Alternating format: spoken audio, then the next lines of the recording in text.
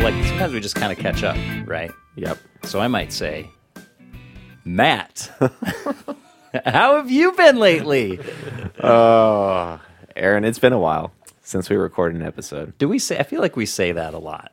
Yeah, because it's consistently true. Consistently a while. I was recently. Well, let's introduce. Maybe we should introduce the other voice who in the room, and then we can talk about our. It's been a while. Okay, great idea. Because Libby said to me, it's been a while. I said, I'm going up to see Matt and Aaron right now. And she goes, they haven't done a podcast for a while. Oh, see, now this is so she must be a faithful listener if she knows Yeah. that. We can She's all caught we up. can only assume. I think she listens because she's been on a couple times.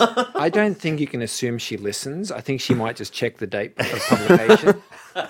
Yeah, she quickly. But if you want to jump to conclusions, that's fine. Well, in the room, this is the first time ever we have had. We've had spouses, well, a spouse, and then a future spouse Yep. on this podcast. We've never had a Yes. blood relation Oh, on the interesting. podcast. I was thinking about that this morning. Okay, yeah. And this is the first time. So this is Aaron's father. No, I'm just kidding. Oh, I wish. Oh, No, Dad, if you're listening, I love you. Dad, I was just kidding. This is. Oh, I see. I thought you were saying that you wished your dad was on the podcast. I was like, Oh, I wish that too. That would be great. We can work that out. Do No, special Father's Day edition. this is my father, Dr. David Timms. Well, and I've never been interviewed by a blood relation either, so I feel as awkward as you do. Yeah, this. I've been saving up. It's going to get strangely personal about midway through our conversation when I You'll start hear me- asking I'll start about to my clam up. childhood experiences. We'll get the real deal. Yeah, that's right. Yeah. No, thanks for coming on. I'll call you David, but Yeah. usually I would say thanks for coming on, Dad. Yep, that's great. I'm really glad to be here, I think. Tell people, tell listeners, some listeners might know you because you've been at Granite Springs a few times, but we have listeners who have no association with Granite Springs. So tell people a little bit about what you do. Sure. I work 10 minutes from here at William Jessup University. I'm Dean of our Theology and Leadership Division there. And so I teach some leadership, I teach some theology, I do a little bit of both, but really try and create an environment for the faculty and the students to thrive. And that's what I do day in, day out, and every now and then I sit down and do some writing. So Well, that's good. It's amazing, it's great. Yeah, I love it. that's wonderful. And just to be clear, are you Libby's boss? If Libby's listening to this, that might be a question. I'm going to plead the fifth. This is our test. This is our test to see if Libby listens. Well, thanks. It's an easy ask for me as a son to get your dad on the podcast, but we still appreciate you being willing to do it. So when you say you do some writing, you've published some things, right? A Right. book or two? Yeah, Okay. I think I've done 6 now. Oh. Oh, wow. And then I did blogging for 15 years. In fact, it's been longer than that, probably about 17 or 18 years. Right. So, and write articles. I sent one off to a magazine a couple of weeks ago. So yeah, just small stuff. Nothing to write home about. Right. Now, you've preached here several times. How Yep. much preaching do you do in your life these days? Oh, I try and limit it to maybe 7, 8, 9 a year if I can. Okay. Because I got a day job. Right. So, so the idea of working every weekend as well is really not that attractive. I understand. There's plenty on my mind already, but maybe 7 to 10 a year Okay. works for me pretty well. Nice. So not too far off what I preach a year as a full-time associate pastor. Now we'll see if Kevin's listening to this episode. Oh, boy. Yeah. No, that's great. Well, to come back to what you said, that it's been a while, I thought I'd introduce David because I was recently talking to another faculty because he's been on a podcast that Jessup is doing now, talking about a similar topic to what we'll talk about. But I was talking to this person, Mark Moore, at Jessup, and we were kind of swapping podcast notes, kind of like, how's it going, kind of okay. that kind of thing. And Was this an amicable? Yeah. It was very not friendly. competitive. It was not Highly competitive. competitive. It was not competitive. He didn't know about my Twitter account that subtweets and tries to draw people away from the Jessup Think audience. So it was fine. Okay. But he was saying, oh yeah, we've got like 7 in the can or something like that. So even when we stop recording at the end of the spring, we'll continue to release them over the summer. Oh, wow. He's like, so like, how often do you guys do it? I just said, well, it's been a while. It's been a while. That could be your new podcast name. It's been a while. We're back. It's been a while. I like to think people enjoy this sudden surprise. They kind of forget about Curious Church for a while, and then bam, their feed hits out of and we're nowhere. back. It's kind of like a bucket of cold water, isn't it? Really wakes Or them a up. warm hug. or a warm hug. Yeah, Excuse me. From behind, unexpectedly. The most uncomfortable kind of warm hug. I feel like if Sam were here, he would be taking this to an even creepier place. Yeah, that's for sure true. So I just like to give a Shout out to Sam. Which Shout is out why, to Sam. which is why we fired him. Oh wait, that's not what happened in the story. Should we talk a little? Should we do an I Like It segment before Let's we get do going? it. Okay. Yeah.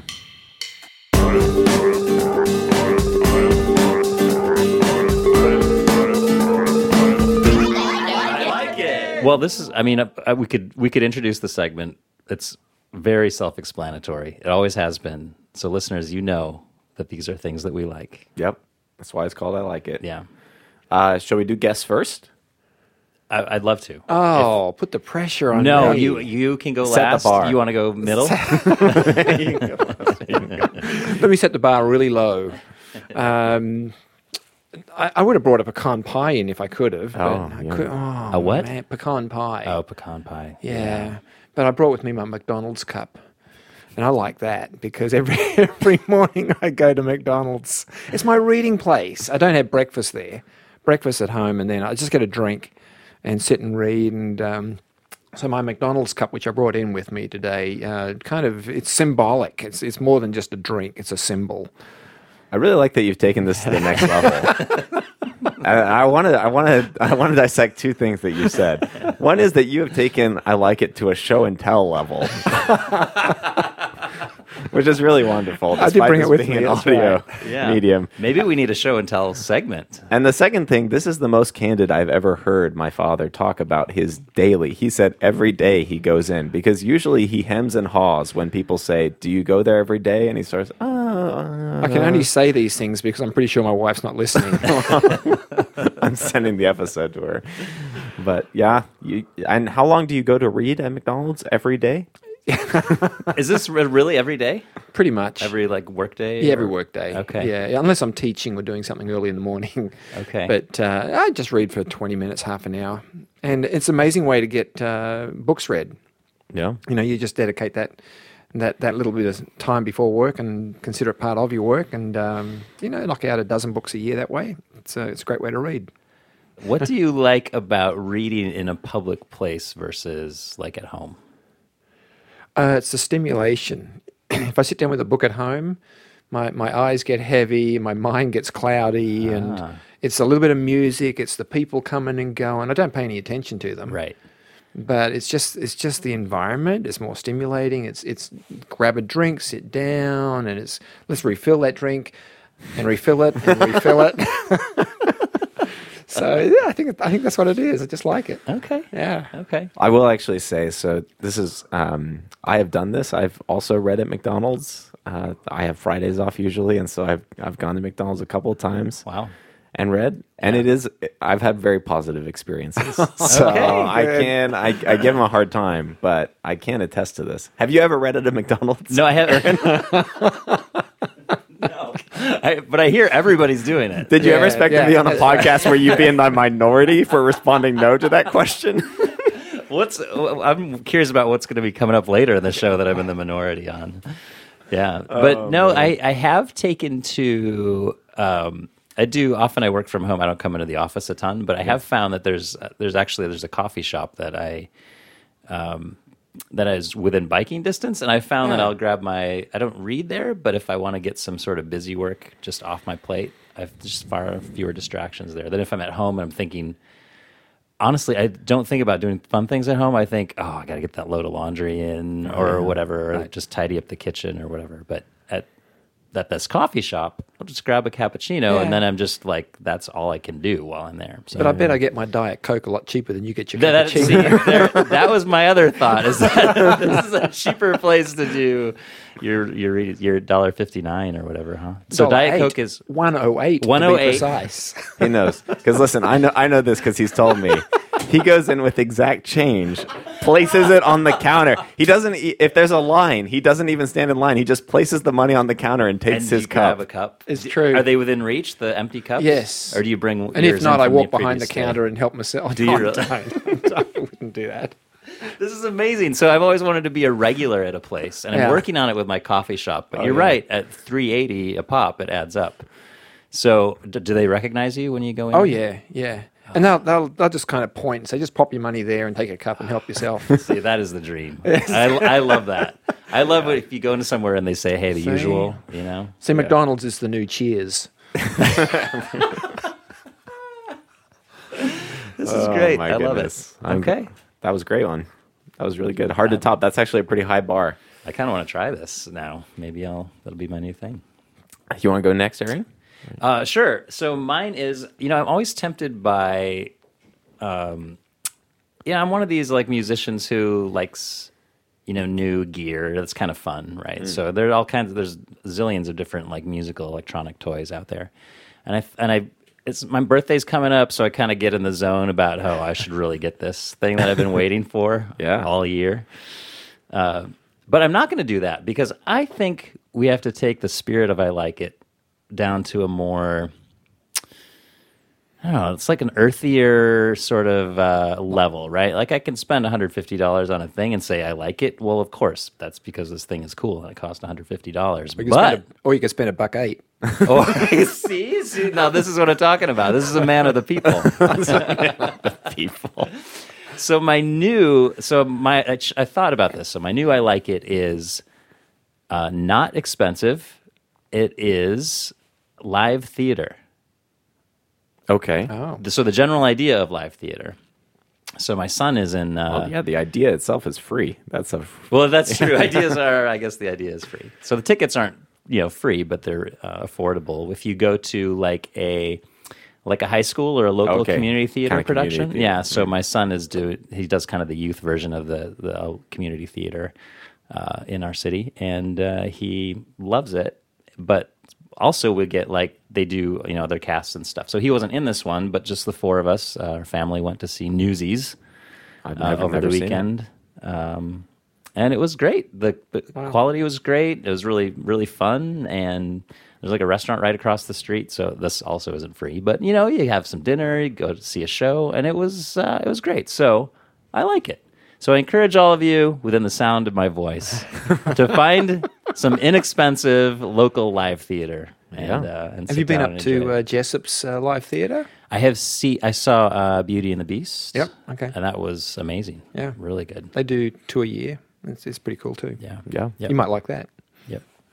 Cool. So, live theater. That's a good one. I like it. that. Okay, I'm bringing for my I like it what I call a travel twofer. So I was traveling a couple of weekends ago, and there were two things that I really liked in this experience. One was to lean away from the cheap and go to the expensive. I recently got a very nice new backpack, which was expensive. But this backpack... Is that it right there? Actually, show and tell. Oh, another show and tell. Okay. Here's my backpack. Wow. It is by a company called Peak Design. And this was kind of a special gift for myself. But it opens from the side, as Aaron and David can see. Opens from the side, and there's like organizers within it. So what I found is it's excellent for travel. And it's actually designed as a camera bag, but then you can use it for anything because you can create kind of different pockets. So you know how often when you're traveling, you've got all these little kind of bits and pieces. And you're you've got digging a at the bottom book, for you've a got thing. some toiletries. This was just excellent because I could use the whole backpack without having to pull everything out to access something on the bottom. So hats off to Peak Design for peak design, I guess. But my other two for Wait, I like it is... Oh, you're doing it too. Yeah, so they're travel related. I see. Yeah. So one is this backpack, which just made life easy. Okay. And the second is I'm not this is an old thing now for us, but this whole ride sharing world of like Lyft and Uber Yeah. is really incredible. Like when you travel, because I was kind of planning on going old school and renting a car, and then for a trip that Rachel and I took to San Antonio. And then Rachel said, well, what if we just took Lyft to these places? We're not going that many places. We weren't making a road trip of this. And then you start pricing it out, and it's less than the cost to rent a car to just take Lyft all these places. And that doesn't include gas or parking if we were at a downtown hotel. It's just really amazing that we live in this world. It cracks me up because taxis have been around for a century. But this new idea. I love this new idea. No, because it's not just no. Because here's the thing. Okay, taxis requires unless you're going to call and request a taxi, like hailing a cab requires a level of self-confidence and spunk that I do not have. But the fact that I can just open up my app and say, "Hey, this is exactly where I'm going to be. Like, can a car come pick me up?" All behind a screen makes me feel much more confident. So This is an interesting revelation for a millennial to have in 2019. it's not a revelation. Like, I know it's good, but I don't have any context for using this on a regular basis. Okay. So when I'm Yeah. in this case, when Sounds I'm like he's just traveling- emerged from a cave, doesn't it? You guys heard of backpacks? Well, and these things you can call the cars and they'll give you a ride somewhere. It's incredible. Wow. Okay. I didn't realize that our like it's had to be breaking news. As far as I just heard, Aaron brought up live theater, which is like goes back thousands of years. I'm just glad I'm not the one being ganged up on here. that's right. I mean, I'm the non-Tims, so. Oh, yeah. That's great.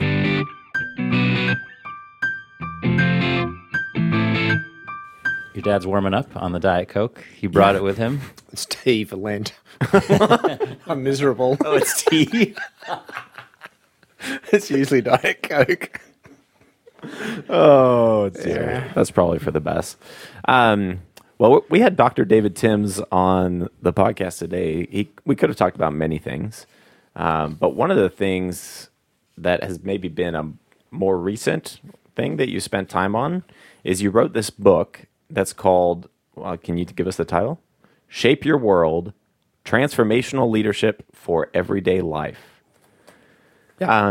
And so we wanted to talk about, we've talked on this podcast about leadership. In fact, in some sense, we're almost always talking about some kinds of leadership and the ways that different topics intersect with our lives. So this felt kind of appropriate to talk about this particular topic. And so we're going to have a conversation about leadership, and particularly transformational leadership, by which I think you mean something quite specific. Right. Definitely. Which we'll get to. So, but first, just tell me, like, why, or tell us why leadership at all? Why did you care? What made you interested in the first place?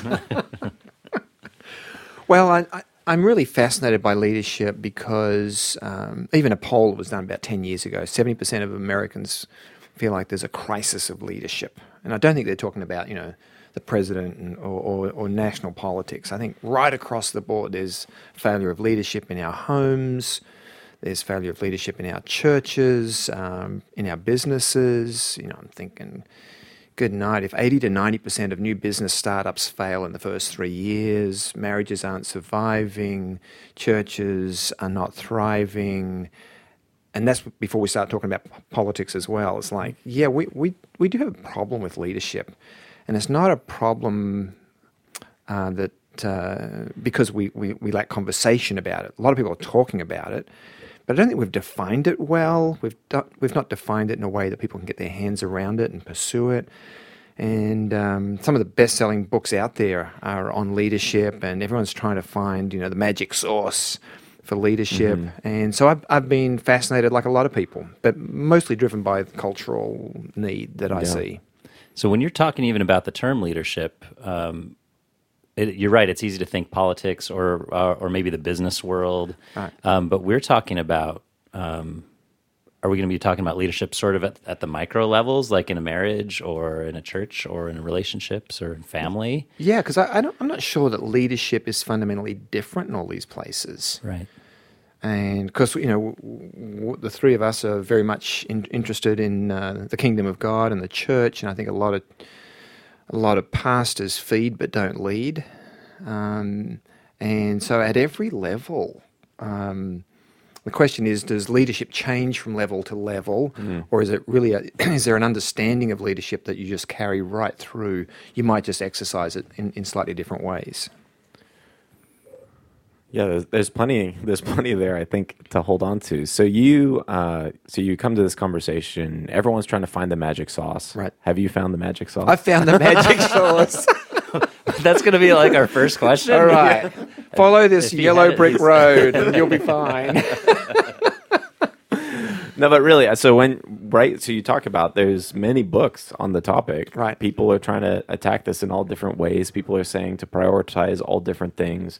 I was just reading a book this morning that's about leadership. That's particularly about kind of how to lead if you're not the number one person in an organization. And so there, chapter on chapter on chapter about building teams and doing all these things, the practical ins and outs, the ways that you are subordinate and yet leading, and then the spirit in which you do it. I just finished reading a section where it was talking about, where to take on kind of the same spirit as Christ and this idea of servant leadership. So there's all these models and Right.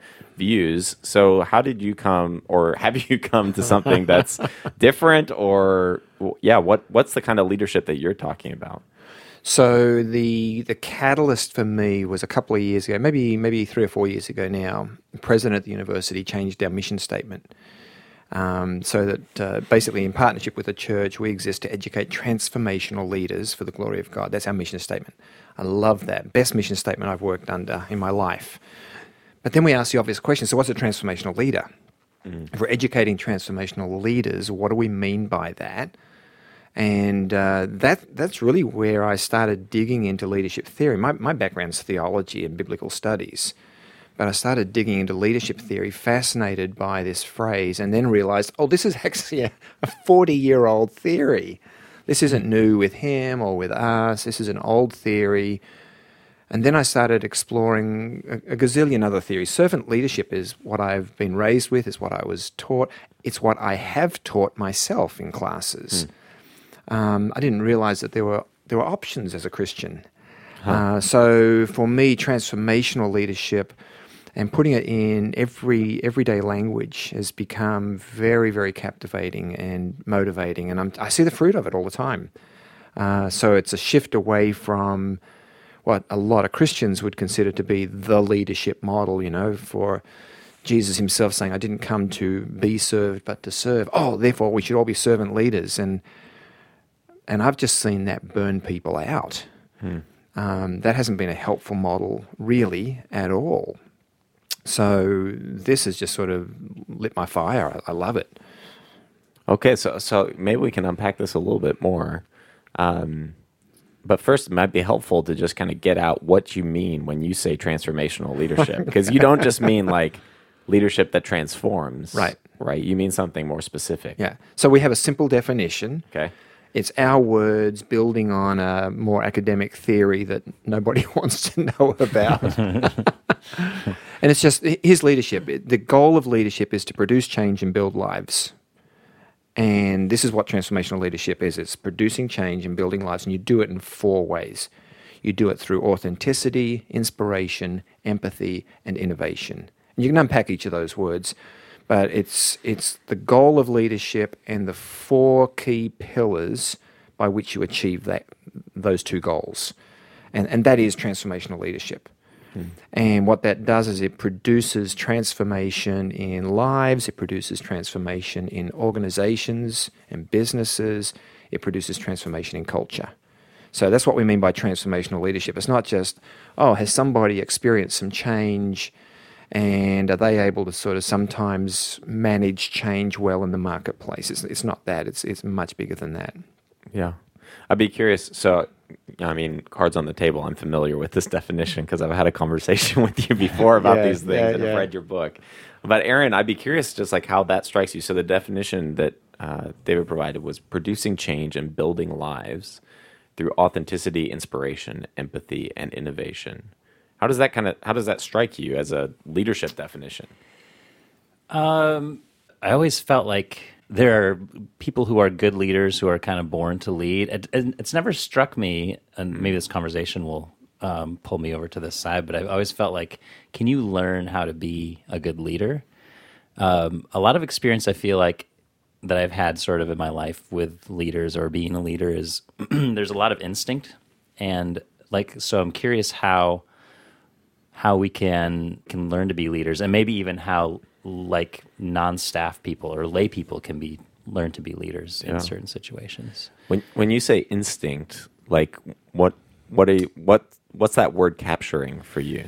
I think it captures, maybe some of the concepts, right? So empathy, innovation, like those kind of things feel like, if I were just to think about it quickly, would be things you have or you don't have. So I'm curious how we can learn these traits, right, and be better leaders. Yeah. Do you think that's possible? It's totally possible to learn these things and to grow in these things. And, the great man theory of leadership, which has prevailed for a century and a half, has said exactly what you said, and that is that, we're born leaders, we're not made leaders.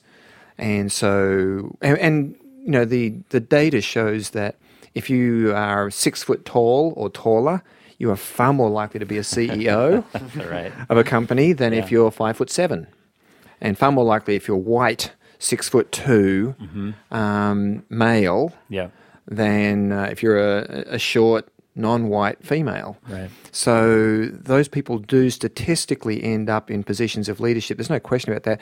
It doesn't mean that they are leaders. It just means that our culture pushes them forward.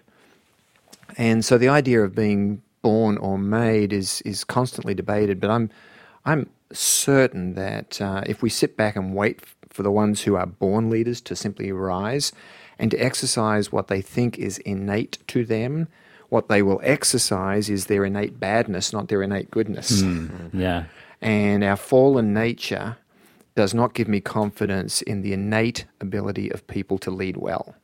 So at that point, I think you've got to start saying then we need to shape and form leadership. We learn leadership as we go.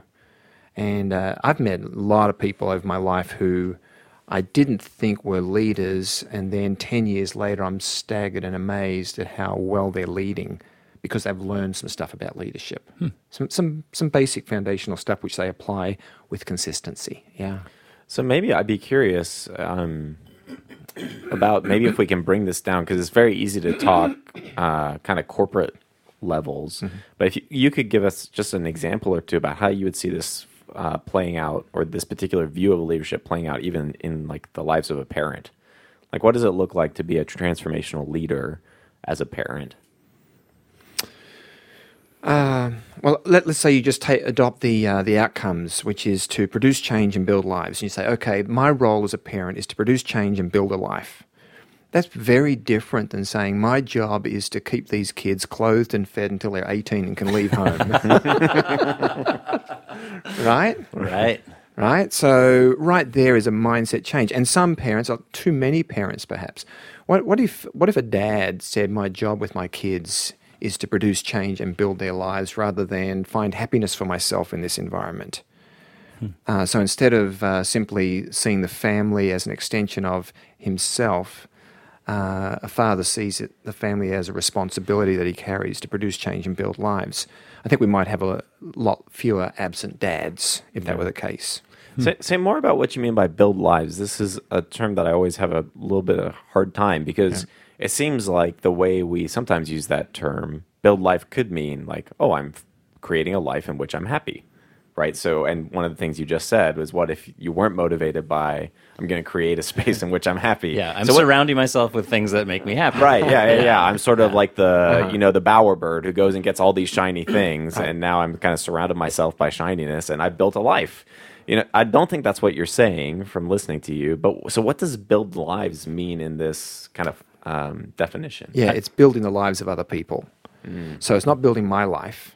So I'm not producing change so that I'm in a better place. I'm producing change so that everybody in my orbit is in a better place.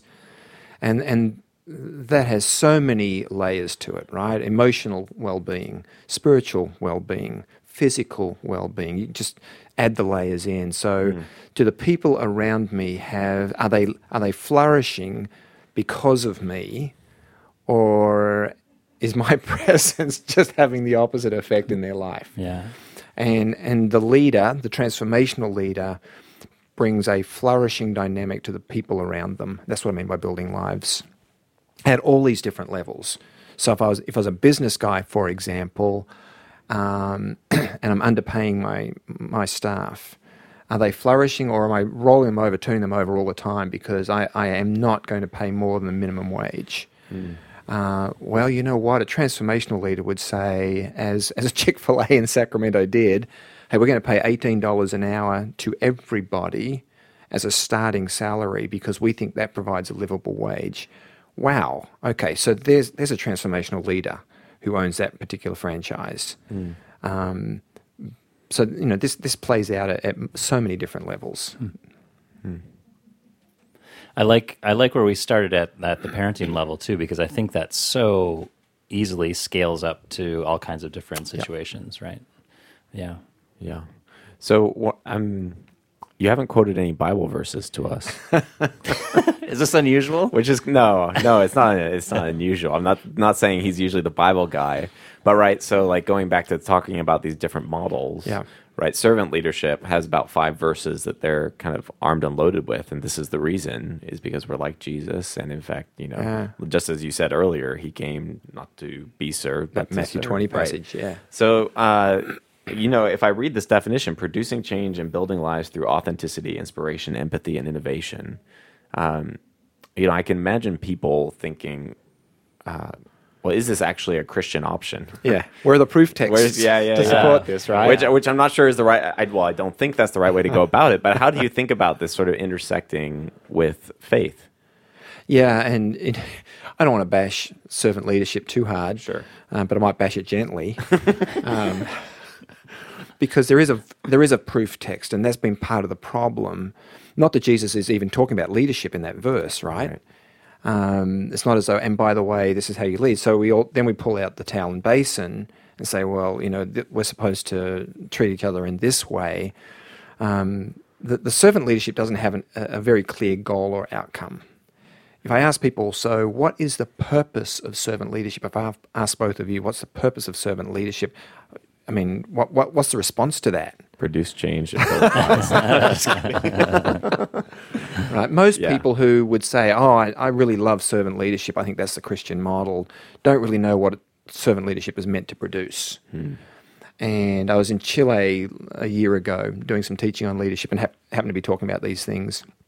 And through an interpreter to a group of pastors, and one of them was a woman.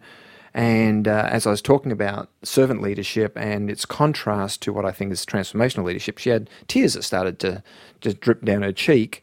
And, I don't really know what's going on because I don't speak Spanish and she didn't speak English. And so we kind of all just paused for a moment, gathered ourselves, and then she got to speak and she said, I've always thought that my role in the church as a servant leader was just to do what everyone told me needed to be done. Mm-hmm. If I saw any need, it was my job to fill that need.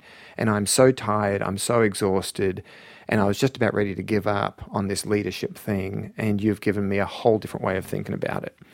And that's been my criticism of servant leadership, even though I've taught classes on this. And Robert Greenleaf's material in the 70s, I've used his book. It just doesn't have a clear outcome for people. So back to your question about Bible base, right? Yeah. So does transformational leadership, is it consistent with kingdom thinking or is it not consistent with kingdom thinking? And I would suggest that the whole idea of producing change and building lives is in fact the gospel, isn't it? That the gospel is about changing a broken world into a whole place, changing everything around us to reflect the kingdom of God. It's absolutely producing change in relationships, in expectations, in values, in everything, and building lives. If the flourishing life is the eternal life, and it's more than just some sort of policy that we have in our pocket that we've signed off on at some point in time, if it really is a life worth living, then that outcome, producing change and building lives, is a gospel outcome for me. It's like, okay, so if that's what leadership is ultimately about, and that's kingdom living, then how do we do it? And of course, authenticity, which, I break up into different words, including integrity, transparency, humility. I mean, I just say those words, and you guys are both going, I can think of verses, right? I don't have to even give verses. We're like, yeah, so who would say authenticity is inconsistent with biblical teaching?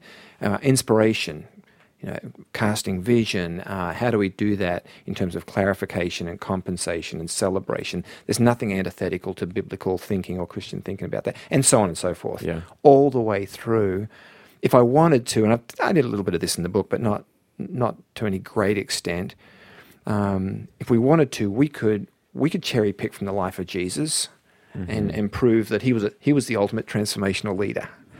But I don't even think I need to do that, because I just use some of these words, and the three of us know, and I'm guessing a lot of our listeners, that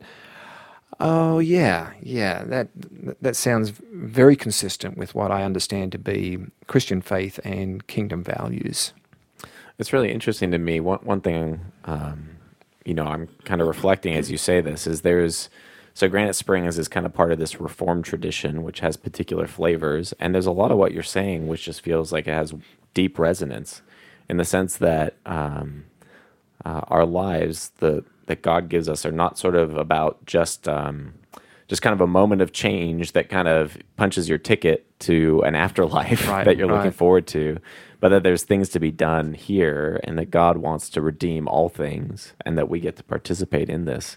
It's just, to me, listening to this, it sounds like there's really deep resonance. Oh yeah, you change and flourishing lives. I mean, redemption is sort of the umbrella term for all of that, isn't it? I'm glad you used that word. Yeah. What are you thinking, Aaron? David, actually, I do the question asking in this podcast. So. I think that observation about us being a reformed people is really good. So we're called to kind of renew the earth, sort of like constantly, right? Again, not punching your ticket kind of situation. So I think that to do this, we have to be like leaders, right? All of us have to lead some part of our lives, in order to make that change happen. Yeah. So this goes back. I think that's helpful if we kind of can agree that this is something for all of us, right? Not just people who are kind of in positions of leadership, and recognize that there can be a falseness to that. I'd be curious to go back to one of your questions earlier, Aaron. Is like, can you learn this? How do you actually learn this? So I've been thinking a lot about habits lately. We just did a kind of worship as formation seminar on Saturday, and part of the conversation there was habits are actually a helpful way to think about what worship is trying to do, because you kind of repeat this thing, and when you can identify the way that worship is working as habits, you can enter kind of the story and the formative power of that story more significantly. It strikes me that people, well, at least I am not, and I think you're even saying this earlier, David, we're not sort of just magically authentic or inspiring. I'm certainly not naturally empathetic, or innovative. So how, these things seem like kind of pedestal descriptors. Like you put someone, you're like, wow, that person is innovative. Yeah. But we rarely think I can become more innovative. How do you actually do this so that these things are instinctive? Yeah.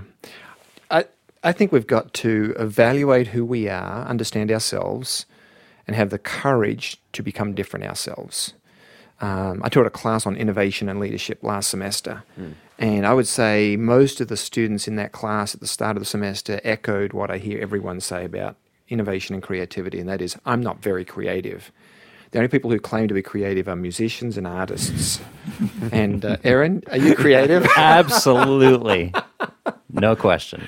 Right, but everybody else lacks the confidence to say I'm creative. That's for sure what I would say. I would say Aaron's creative and I'm not. That's how I would think about it. Right, yeah. but that's totally untrue because you're right. But what happens is like any sort of artistic creativity is sort of then encapsulated as the only kind of creativity. That's the problem. Yeah, and there is creativity happening in all different creativity kinds with words. creativity Writers with are words. creative, right?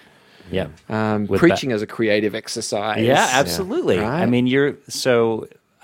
mean, on a weekly basis, Matt, if I may just stop the podcast for a moment and tell you This is not my intention.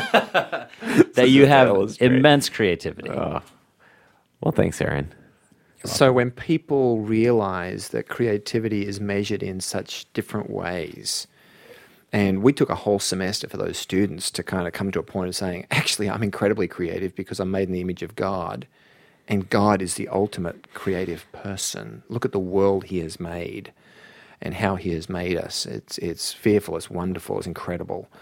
So if I'm in his image, there is something about that creative image within us all that has been suppressed. And in the class, we talked about why our creativity gets suppressed. And you know, I'm trying to work on a book idea right now, Unlearning Conformity, Unleashing Creativity. Because I think we learn conformity from an early age, and if we don't learn to colour within the lines, we think that we aren't creative people or we're not good enough people. And so all we ever do is what we're allowed to do, and we won't break out of that unless we happen to have a personality or a gift mix, a special gift mix that allows us to break beyond that. Most of us don't. Or a leader who helps us break out of it too, right? Yeah. So can we learn innovation and creativity? Absolutely. Are our backs up against it a little bit? Absolutely. Because nobody around us will naturally encourage that from us. For a range of reasons, but we can learn it. So assess where we're at, have the courage to break out of that, and then develop some strategies, some specific next steps to actually practice that. And that's true of these 4 pillars and all of their subsets. So can you give me an example? So say I read this definition, I think, I want to be a leader. I want to be a transformational leader, so I want to be empathetic. What's like a strategy to become more empathetic, or is it entirely situational and we'd have to do some therapy here before you can kind of tell me what my strategy Well, I is? think Aaron would be fine. You might need some therapy. So when I talk about empathy, I use 3 words there as well. I talk about listening, caring, and responding. And some of us just don't listen well. So you want to grow in empathy, shut the mouth and listen, open the ears for a while. I sit with a lot of leaders who do all the talking. I sit in meetings regularly where nobody gets to say anything except the person leading the meeting. That's not leadership. You want to show empathy, then you're going to have to stop being the fount of wisdom and knowledge and stop and listen and discover what is going on. Now, if you're not naturally a caring person, I would say that's actually a broken part of us. That's part of what God wants to redeem. Can he redeem my selfishness or my fear of connection? Absolutely he can. And he can create, one of the beautiful phrases that describes Jesus is the phrase, he was filled with compassion. And it pops up a half a dozen times in the Gospels. And it's a beautiful phrase. And I just think if we were filled with compassion, we would listen, we would care, and then we would respond. That's what empathy is really about. It's not just, oh, so sad, too bad. Right. It's, I hear what you're going through. I do care, and I'm going to take a particular action because this is how I build your life. Because that's what leadership does. It builds lives. It doesn't just listen, it builds. And listening is a part of the building, but never forget that the goal is not listening, the goal is building. Listening is a step toward the building. That's what leaders understand. That's helpful. It strikes me to use habit language in kind of the study of habits. There are things called keystone habits.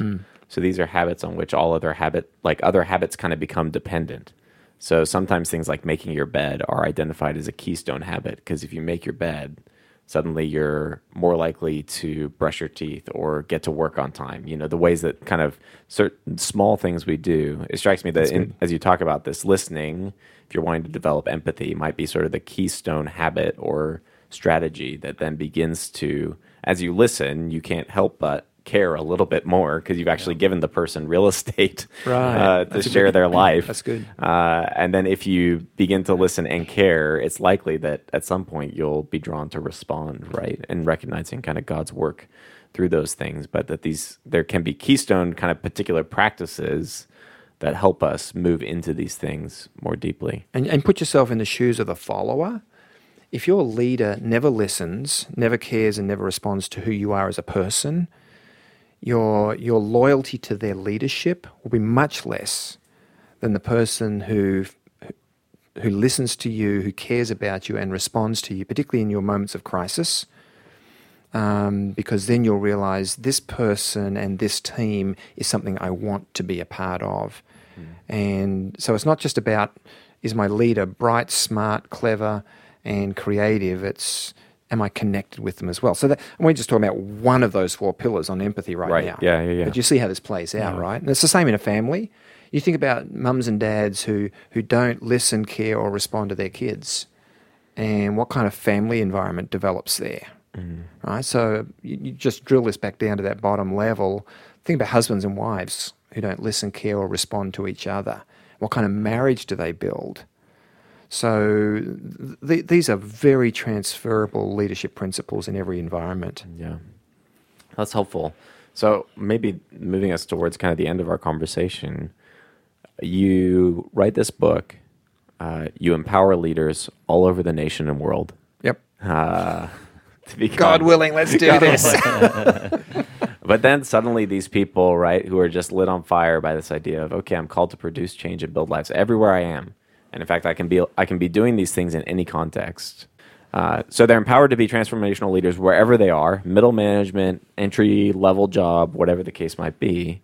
And then they realize the person above me is definitely not a good leader. And I think we're all in these circumstances. There might be people listening who knows, maybe there's a teenager listening who's thinking, my mother and father are not transformational leaders. Yeah. How do you live in a world, and how do you act as a transformational leader in those kinds of contexts where the people above you, the people who are thrust, whether through biases or successes or whatever the case might be, are thrust into these positions but aren't necessarily doing this kind of thing? Right. And that's the million-dollar question for some people. For me, it helps to think of leadership not as unidirectional. Leadership is not upwards or downwards or sidewards. Leadership is more like ripples on a pond.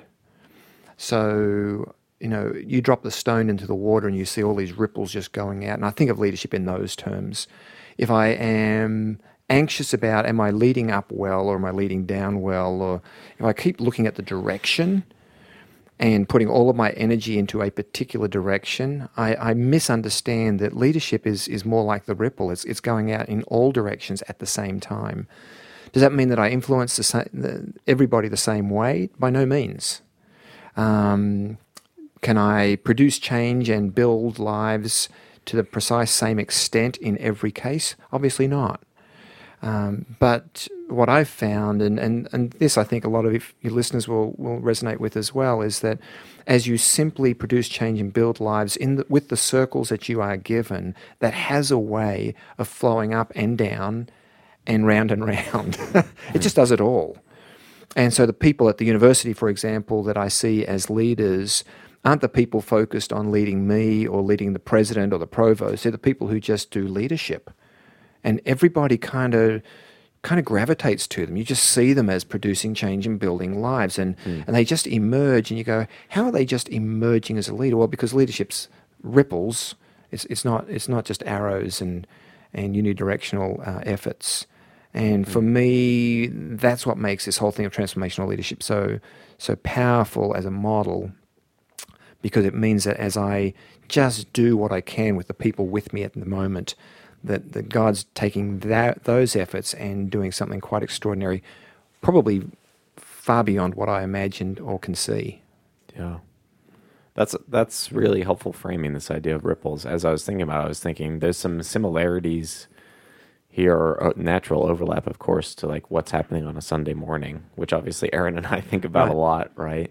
And it strikes me that what do you think about this, Aaron? Like, in some sense, you could say worship is about, in terms of the formative nature of worship, right? So there's kind of layers of worship. One layer is worship is about praising and honoring God. But the formative nature of worship is about producing change and building lives through authenticity, inspiration, empathy, and innovation. Yeah, I like the idea of applying this directly to worship, whether that's the planning of it or the execution of it. I mean, I hope that this is what we're happening. We come back to this idea of slow worship kind of a lot, but Right. I think this really does apply. Where if we're leading well, and I think I might start thinking about this more in terms of how I do my work, but these kind of 4 pillars. Yeah. Because we are seeking to change people, and it might not, maybe Right. not instantly, but these pillars will really, I think, seep into people over time. So if we think, and I think we do this somewhat naturally now, but it definitely could be a deliberate process.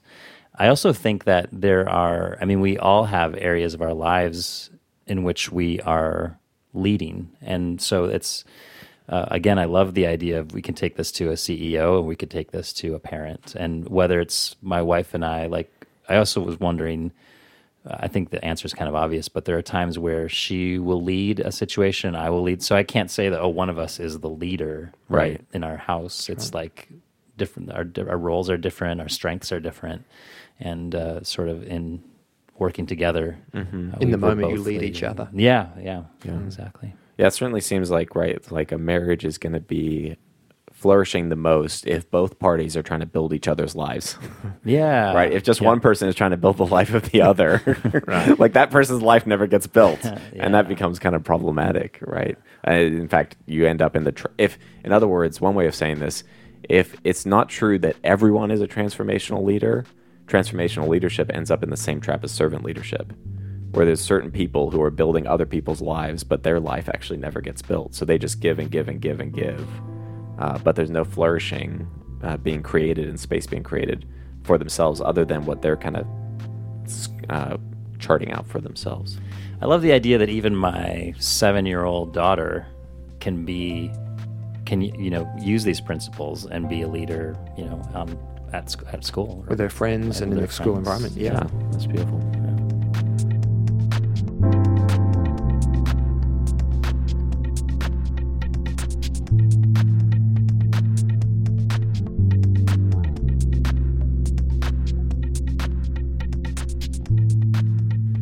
Well, thanks so much. One of the ways we like to end these conversations, so you weren't warned about this, and this is kind of new.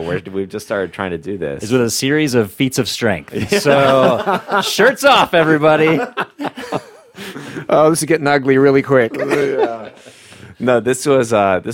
We'll give credit where credit's due. This was Aaron's innovative and inspirational idea. To go around and each of us share just like a takeaway. So you've done the majority of the sharing. So you can give, if you want, David, sort of like the main thing you'd want people to stick with, and then Aaron and I can share kind of reflections on what was particularly helpful about the conversation or something that particularly stood out.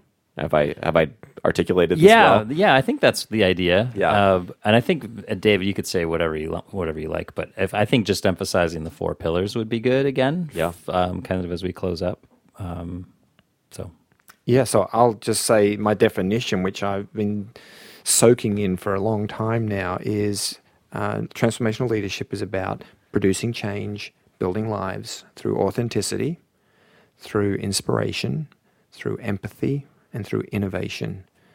And as we unpack those 4 words, we produce change and build lives, hopefully for the glory of God and the benefit of the kingdom. Mm-hmm. And we'll give a little plug here. These words are all unpacked in your book, Shape Your World. Yeah. Shape Your World. Available at Available bookstores, on Amazon, I'm sure. Amazon, yeah. Amazon, right. yeah. Yeah. You can find it on Amazon. And we'll link in the show description. I think for me, there was a lot of things that were really helpful in this, but one of the things that was most helpful is the idea that leadership needs to have orientation towards a goal, which on reflection seems so obvious.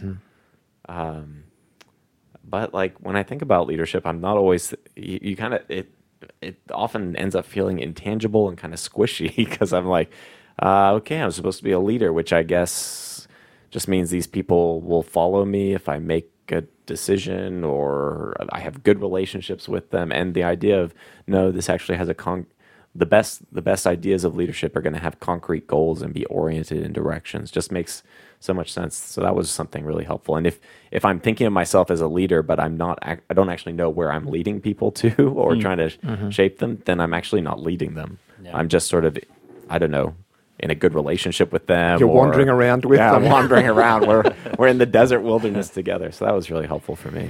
Well, I think one of the things I love most about this conversation is the idea, I think I've kind of talked about this a little bit already, but I think we have to open our own eyes to how we are leaders in like every day and in different situations. So it would be easy to see like the title of this episode and think, oh, I don't run a business, or, I'm not in politics or whatever, or I don't have people working under me, and think that, oh, that's what being a leader is. But I think if we really sort of look at our day to day, anytime we're interacting with people, there are opportunities there to lead, and at any age and stage of life. So I love that idea and of thinking about these principles as we interact with people. Yeah. Wonderful. Well, thanks so much, Dad, for joining us. Yeah, thank you. Appreciate it. Maybe we'll have to have further conversations. Well, certainly if you've got another book coming out, that creativity, obviously I need some remedial lessons. He's writing more. He's writing books faster than we're recording podcasts. This is sad. Very sad. Oh, that's true. Well, thanks everyone for joining us. Again, there will be a plug for David's book, I think, on the link to the show notes. But until next time, I'm Aaron. I'm Matt. And I'm David. Thanks for being curious with us.